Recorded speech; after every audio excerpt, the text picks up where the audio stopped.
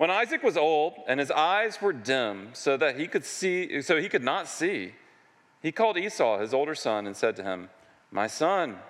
And he answered, "Here I am." And he said, "Behold, I am old. I do not know the day of my death. Now then, take your weapons, your quiver and your bow, and go out to the field and hunt game for me, and prepare for me delicious food, such as I love, and bring it to me so that I may eat, that my soul may bless you before I die." Now Rebekah was listening when Isaac spoke to his son Esau. So when Esau went to the field to hunt for game and bring it, Rebekah said to her son Jacob, "I heard your father speak to your brother Esau. He said, 'Bring me game and prepare for me delicious food, that I may eat it and bless you before the Lord before I die. Now therefore, my son, obey my voice as I command you. Go to the flock and bring me two good young goats, so that I may prepare them to your father to eat, so that he may bless you before he dies.'" This is the word of the Lord. We're deep in this series of Genesis, and the first 11 chapters in Genesis are about the early history of the world, and then the latter 39 chapters in Genesis are about really one family.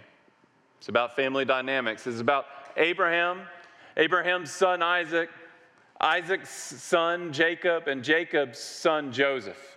And so really, you cover thousands of years of history in the first 11 chapters, and then after that, you cover 4 generations. And that's basically what you have. The story slows down tremendously. And what's been surprising to me as we've been studying this story is just how much of the story is about family dynamics. I feel like I need to go back to school and get another grad degree in family dynamics counseling or something like that if I'm going to preach Genesis well.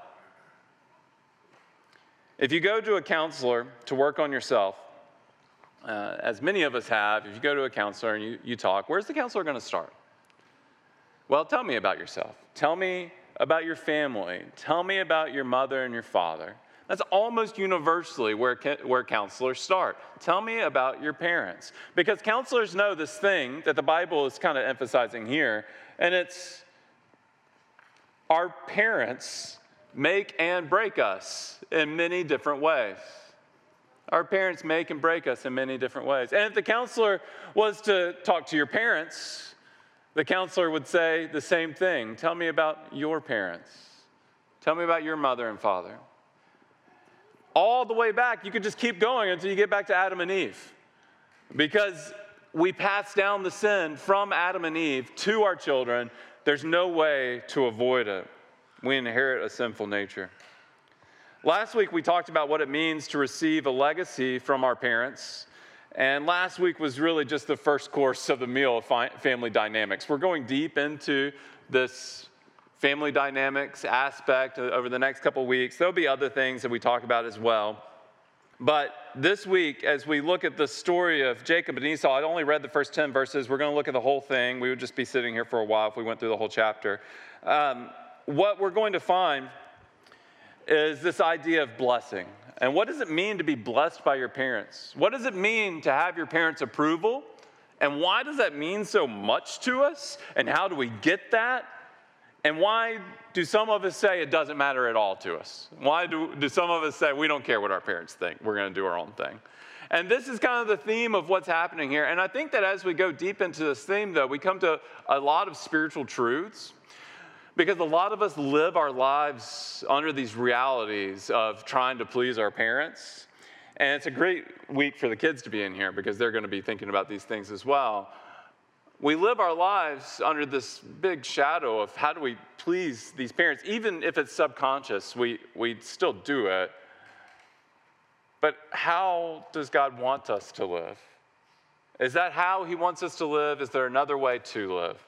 And so we're just going to walk through this passage verse by verse. There's a lot to explore here. So let's hop in. Verse 1, when Isaac was old and his eyes were dim so that he could not see, he called Esau his older son and said to him, "My son." And he answered, "Here I am." Let me reorient us just for a moment. It's been a couple of weeks since we had Jacob and Esau. They're the sons of Isaac. Isaac's wife is Rebekah, and Rebekah had twins. And as she was pregnant, she went and received a word from the Lord. She said, something crazy is going on inside of my womb. It feels like there's an angry octopus in there. And so she went and received a word from the Lord, and the Lord told her that inside of her womb are two nations, and that the younger would actually rule over the older, and that the older would serve the younger. And so from the time that she was very pregnant, Rebekah has known that Jacob is the promised child of God. But it looks like Isaac has refused to hear that word of the Lord that came to his wife, because from the time that they were very little, Isaac's favorite child has been Esau, the older one, and Rebekah's favorite child has been Jacob, the younger one. Now, we all know that you should not pick favorites, and this is kind of this is just a lesson in what it means when two parents choose their favorite child. It pits everyone against one another, and it's just not a good situation all the way through as we look here. And so right here, what's going on, Isaac is old, Jacob and Esau are adults, and Isaac is on his deathbed. And he's gone blind, he can't see, and he calls out and he says, my son, come here. And Esau says, here I am. Verse 2. He said, behold, I am old, I do not know the day of my death. Isaac doesn't know the day of his death, but by what he's saying is he's saying, hey, death is coming soon. Verse 3, now then, take your weapons and your quiver and your bow and go out to the field and hunt game for me and prepare for me delicious food, such as I love, and bring it to me so that I may eat, that my soul may bless you before I die. Now, a couple chapters ago, we learned that the reason why Esau is Isaac's favorite is because Esau likes to hunt and he likes to kill game, and Isaac likes to eat. So just like his son Esau, who's ruled by his belly, if you remember a couple weeks ago, Esau sold his birthright for just a simple pot of stew. Today we see Isaac being ruled by his belly in the same kind of way. It turns out that the apple didn't fall far from the tree. Verse 5, now Rebekah was listening when Isaac spoke to his son Esau. So when Esau went to the field to hunt for game and bring it, Rebekah said to her son Jacob, I heard your father speak to your brother Esau. Now, Rebekah, she's in the next room over. She's not right there. It seems like there is a rift between Isaac and Rebekah. They're not getting along completely. They're not on the same page, especially about the whole inheritance thing. They're not on the same page about which child should receive the inheritance. And I just love some of the details here. If you look in verse 5, it says, now Rebekah was listening when Isaac spoke to his son Esau. But then verse 6 says, Rebekah said to her son Jacob. Aren't they both of their children? But no, it's saying, no, Esau belongs to Isaac, Jacob belongs to Rebekah. They've chosen sides, and even in the way that the narrator is telling the story, he's showing that the two this family has formed factions, basically, is what happened. They're pit against one another. And so Rebekah calls him over, and Rebekah says, now look, Jacob, come here, my son. Your dad is about to give away the blessing. Here's what we're going to do. She hatches a plan.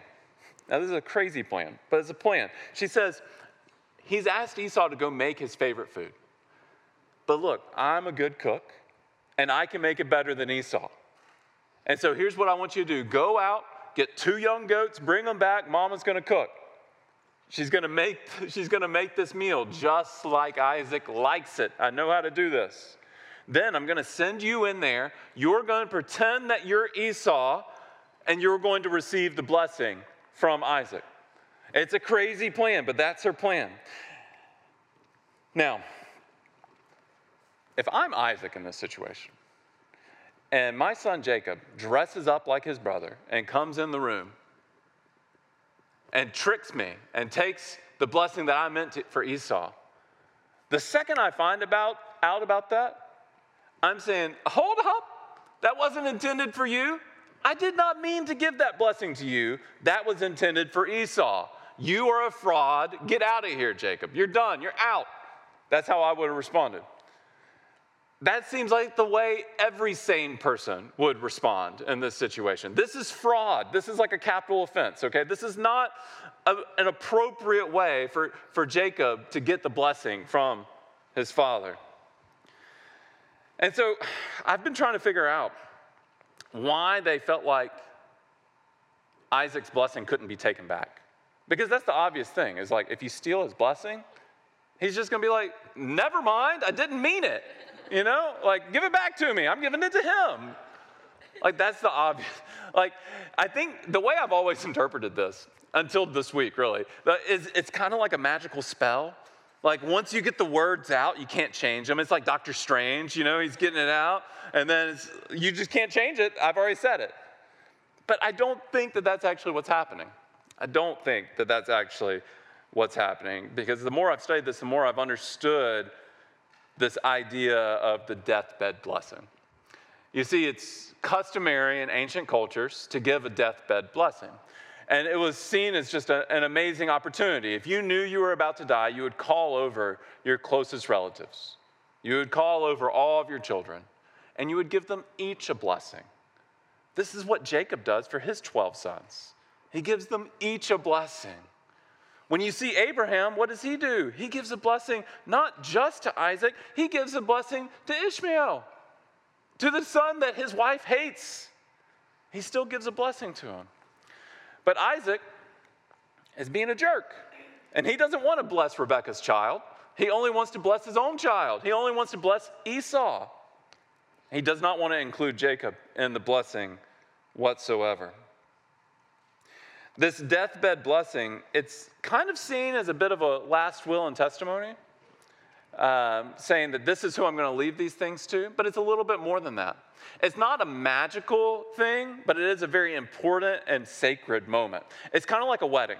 I get a power trip out of doing weddings sometimes, okay? I'll just put it really clear. I've done several of your weddings, and it's always a joy to do a wedding. And I know it's really the Lord doing the work, but at the end of the day, I love saying like, hey, and now you two are married because I said so. That's basically what it comes down to. I said you're married now, all right? Go do married people things. There's nothing magical that happens at a wedding. I mean, two people walk down the aisle. Signing a paper, you know, that's just government stuff. We don't really care. Give to Caesar what is Caesar's. Give to God what is God's. Two people walking down an aisle and speaking words of commitment to one another as their friends and family look on. It has power. It has weight. And that is a lot like the blessing at the bedside. It has power. It has weight. It's a sacred moment. Now, if you got married to the wrong woman, so we shall see very soon, there's no taking it back, okay? This is a story that happens to Jacob in just a few moments. The duper gets duped in a few chapters.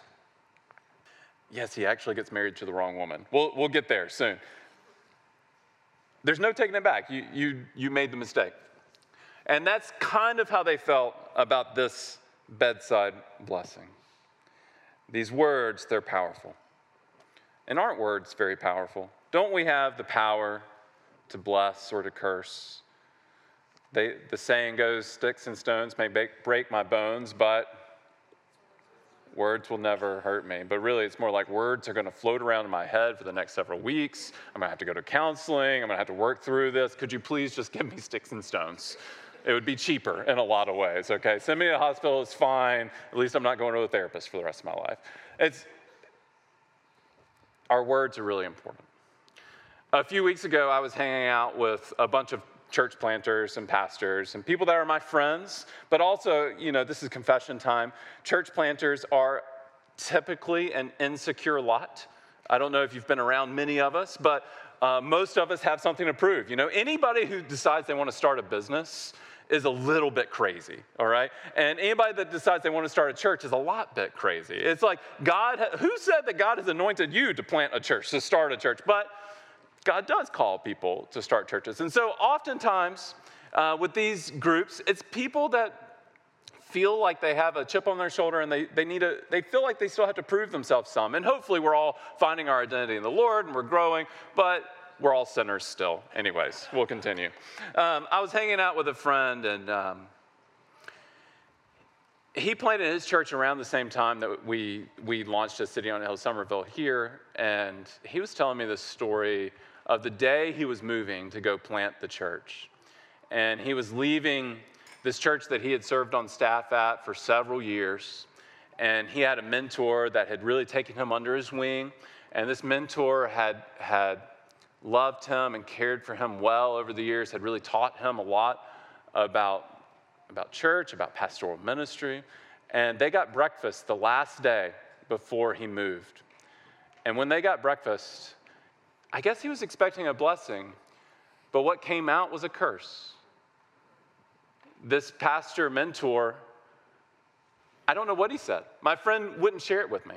He said, I haven't shared it with anyone but my wife and my therapist. And it's just too hurtful. I can't get into it.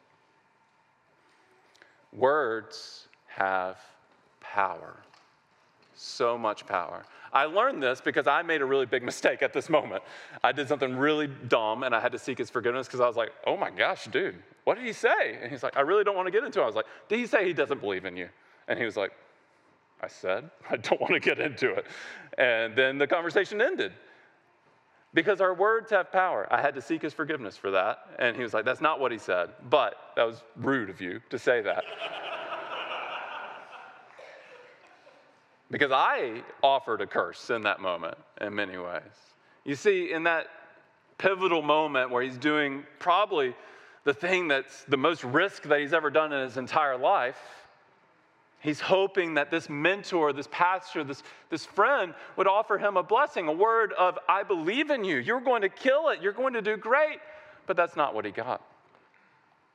Don't we all want to receive that type of blessing where someone who knows us deeply, who's seen us live our lives, can look us eye to eye and say something kind, say something uplifting, give us a vision to live into, say something realistic. They're not just blowing smoke. We don't need smoke. We need real words of real encouragement from people who really know us. That's a blessing. And that goes not just into our head to inflate us, but a blessing goes into our heart to give us weight and to keep us going. And you live off of those days. You live off of those blessings. And that's what Jacob wants. And he doesn't care if he has to steal it. Verse 14, so Jacob went and took the goats and brought them to his mother, and his mother prepared delicious food, such as his father loved. Then Rebekah took the best garments of Esau, her older son, which were with her in the house, and put them on Jacob, her younger son. And the skins of the young goats she put on his hands. This is kind of goofy to me. It's like she put the goat skin on his hands and on the smooth part of his neck. And that was because Esau was a really hairy dude, so we've learned. And so Jacob had smooth skin, so she had to cover his skin with this goat hair. And she put the delicious food and the bread, which she had prepared, into the hand of her son, Jacob. So Jacob's about to go in here to pretend like he's his brother and to get the blessing from Isaac. He's looking for his father's blessing, and how does he get it? But by pretending to be someone that he isn't. How many of us can relate? I'm sure that there's no one in this room who has felt the pressure of being someone that they are not by their parents. Expectations have been placed on us, have they not? If you grew up in a traditional society, if you grew up in a household that's not white for the most part, this is going to ring really true to you. You had more, I don't want to speak in stereotypes or whatnot, but in generalities, you had more expectations placed on you as a child. You see, Westerners, we like to think, oh, I'm my own person, and we even like to think our kids are our own persons. We don't want to put expectations on our children. And we like to think that we have this whole you do you mantra. We don't need our parents. We don't need their approval. We might not choose our career based upon what our parents want us to do, but then we will pay a lot of money to talk to a therapist to work out what our parents expected of us. We spend years trying to figure out why we can't please our parents, even though we say we don't care if we please our parents. Every person on this planet is looking for the exact same thing that Jacob's looking for. Every person is looking for blessing. We all want someone to look us in the eyes and say, you know what, you're smart enough, you're good enough, you got it together, you're gonna make it. You can do this. You're successful. You will be. You're gonna make it. And we're willing to dress up in someone else's clothes in order to get that blessing. We're willing to show off a little bit to get that blessing. It might not be from our parents. You know, some of us, it might be from our parents. Your parents might expect you to be a doctor. You might not really want to be a doctor, but it's like, I'm going to be a doctor. That's where I'm going to go. But some of us, we dress up in different kinds of ways because we're looking for other people's approval. We might not be looking for our parents' approval. We might be looking for academia's approval. And so we dress up as if we're the right type of person for academia to accept. We might be looking for our peers' approval. We might be looking for our boss's approval. All of us have a person that we wish would look us in the eye and say, well done, good and faithful servant. And we're willing to put on someone else's clothes to get that. We're willing to fake it until we make it. Is it your boss, your advisor, your parents? I don't know. We all have that person, though. So Jacob gets all dressed up like Esau, and he goes in. Verse 18. So he went in to his father, and he said, my father. And he said, here I am. Who are you, my son? Jacob said to his father, I'm Esau, your firstborn. I've done as you told me. Now sit up and eat of my game, that your soul may bless me. Jacob walks in. He's like, blessing, please. I'm Esau. Isaac's suspicious. Verse 20, but Isaac said to his son, how is it that you have found it so quickly, my son?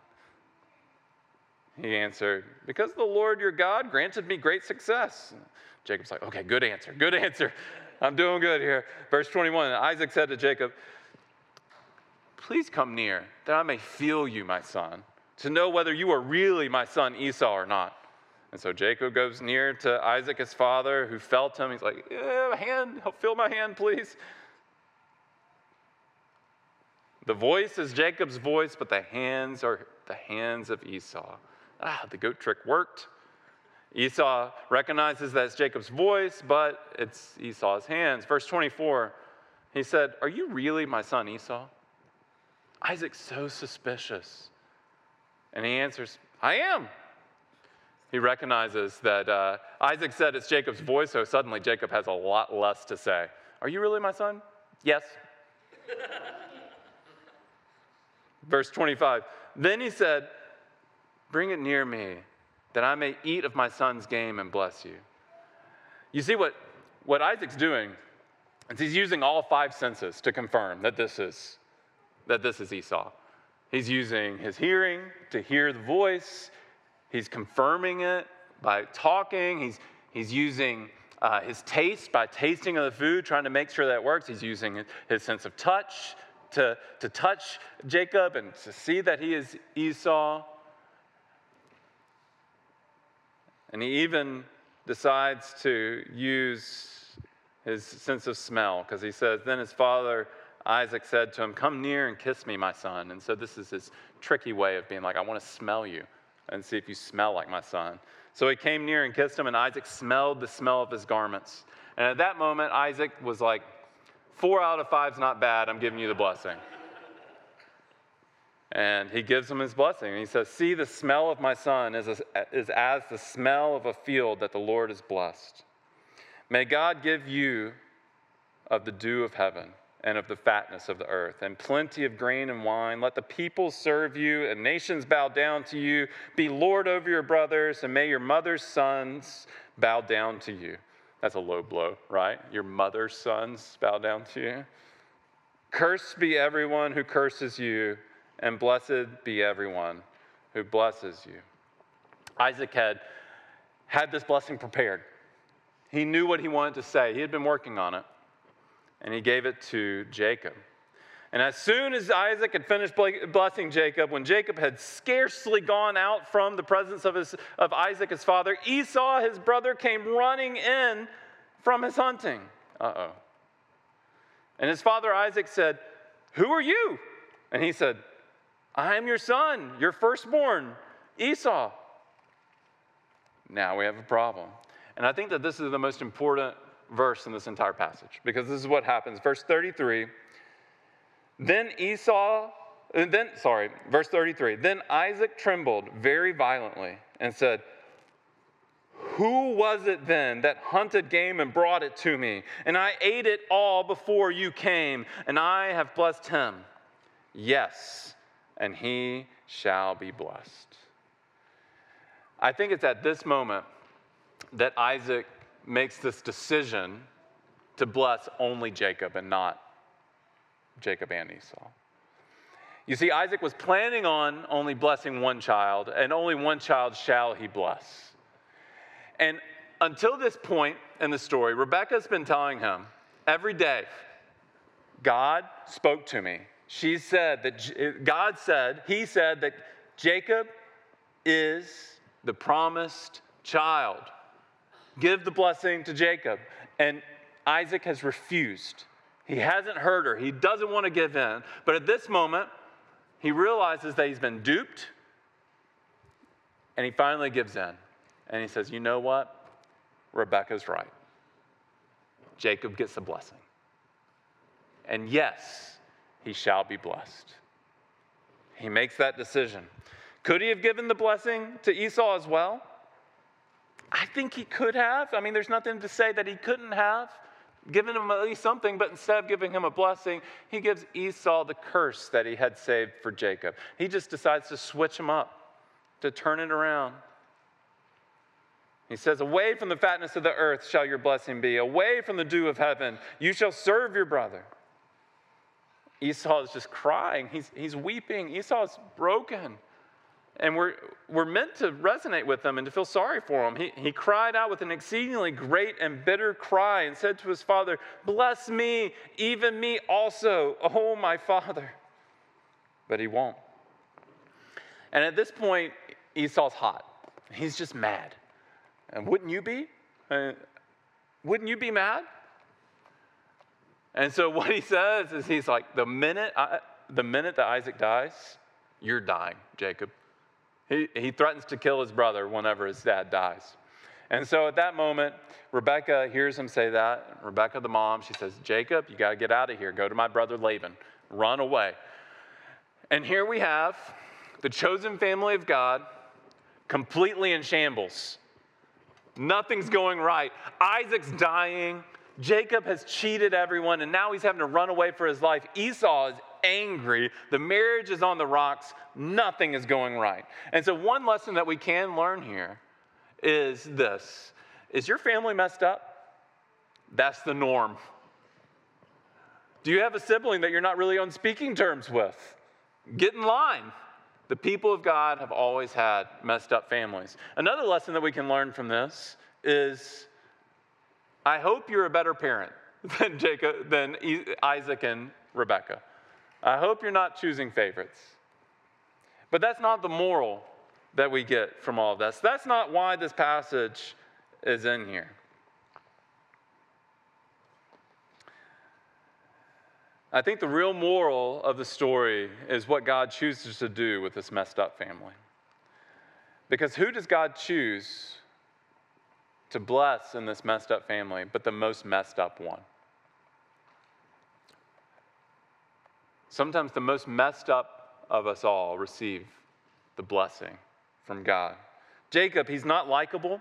Many of the Jewish commentators on this point out that not the narrator doesn't even like Jacob. that he's just not a likable dude. He's like Saul Goodman without any of the humor connected to it. He's just a cheat. He's a scoundrel, not a enjoyable person to be around. But yet he's the one who's given the sacred promise to carry the seed that one day the Messiah would come and conquer the serpent. He's the one. And friends, what we learn is that God loves to take the least likely, the messed up, the people like you and me, and to use them for his own glory. If I'm God, I'm finding the smartest, the strongest, the best, and they're joining my team. But I'm not God. And so what God chooses to do is find the weakest. And sometimes those who aren't the smartest. Find the foolish for this world and to bring them to himself so that his glory might be more magnified. God chooses the weak things of the earth so that he might be made much of. And friends, that is who you are, and it's who I am. When we come to God, we shouldn't come to God and say, look, I've got all of my act put together. I'm a pretty decent person. You should accept me. No, we have to come to God saying, I'm a mess. I don't have my act put together. I'm not a great person. But would you save me? We can't get the blessing of God by proving ourselves to God. We can only get the blessing of God by trusting in what Christ has done for us. This is what Romans 9 is talking about when it talks about Jacob I loved, but Esau I hated. It's just pointing out this thing that we can't prove ourselves before God, and that God chooses the unlikely to glorify himself. Church, the blessing that you're looking for, it can only be found with God. Even if you were to get your parents' full blessing and approval, I know many of us would love to have that. Even if you could get academia's full blessing and approval, even if you could get biotech's full blessing and approval, it wouldn't be enough. Because who had the full approval of their parent, of their father in this passage? But Esau. And Esau didn't care about it. He sold it for a bowl of stew a few chapters ago. It wouldn't be enough. No, and the answer also can't be what we often say it is you do you. Don't worry about what anybody else thinks about you. Okay, that's what we tell one another. When my children come home and say, I really wish this person would like me, I'm like, you just can't care about what anybody thinks about you. That's not the gospel. The gospel is this. You have someone that says, well done, good and faithful servant. Because you are dressed up in the clothes of your brother Christ. That he's gone before you, that he is the firstborn child of God. He is completely accepted. You know, at his baptism, the sky opens up, a voice comes from heaven and says, this is my son with whom I am well pleased. But then the scriptures teach us that as we trust in him, as we follow him, we're united with him. It's as if we're wearing his clothes, and now we can approach the Father with confidence. We can move close to him. We can receive the blessing from God. The answer is don't care about what they think. It's care what God thinks more. And you know what God thinks? If you're in Christ, he loves you like Christ. If you're in Jesus, you're beloved as Jesus is beloved. And that's a hard truth, but that is the truth. That is the one that we have to savor, that we have to run back to over and over and over again. When people will not give us the approval that we're looking for, we have to go to Christ and find the approval that can only be found in him. That's the voice that we all long to hear. If you trust Christ as your Savior, that's the voice that you'll receive. You can approach the throne of God. You can be blessed by God. He is pleased with you. He loves you. You are his beloved son, and you will receive the inheritance of the firstborn. Place your hope in him, church. He's the only thing that won't disappoint. If you look for your parents' approval, you will be disappointed. There will always be another hoop to jump through, something else to do to get their approval. If you look for academia's approval or your work's approval, there will always be something else. But only with God can you receive full approval, full blessing from him. And you will receive it throughout eternity. On the night that he was betrayed, Jesus took a loaf of bread and he broke it. And he said, "This is my body broken for you." And he took a cup and he said, "This is my blood shed for you. Do this in remembrance of me." And so each week we practice a sacred meal here called communion, and we do it in response to what God's done for us. It's a reminder that we have Christ and we've received the blessing of God. And so if you're a believer here this morning, we encourage you to examine your life. Are you walking in accordance with the gospel? Are you following Jesus? And repent of any way that you're not, and receive this meal if you are trusting in him. So church, let's stand as we prepare to respond to God's word and to receive this meal. Father, as we come to this table, we pray that we would be able to trust in you and to know that you are enough for us. God, we confess that we are oftentimes looking for approval in all the wrong places. We're looking for approval from our work, our friends. And God, we need to just rest in your full approval of us because of what Christ has done. God, help us to love others because of the way that you have loved them. Help us to be forgiving because you have forgiven them. And help us to rest in that blessing, to receive those words, to know that you see us all the way through to our core, and yet you love us still. And as we receive this meal, we pray that anyone in here who hasn't received that message of love and forgiveness, that they might receive it this morning. In Christ's name we pray. Amen.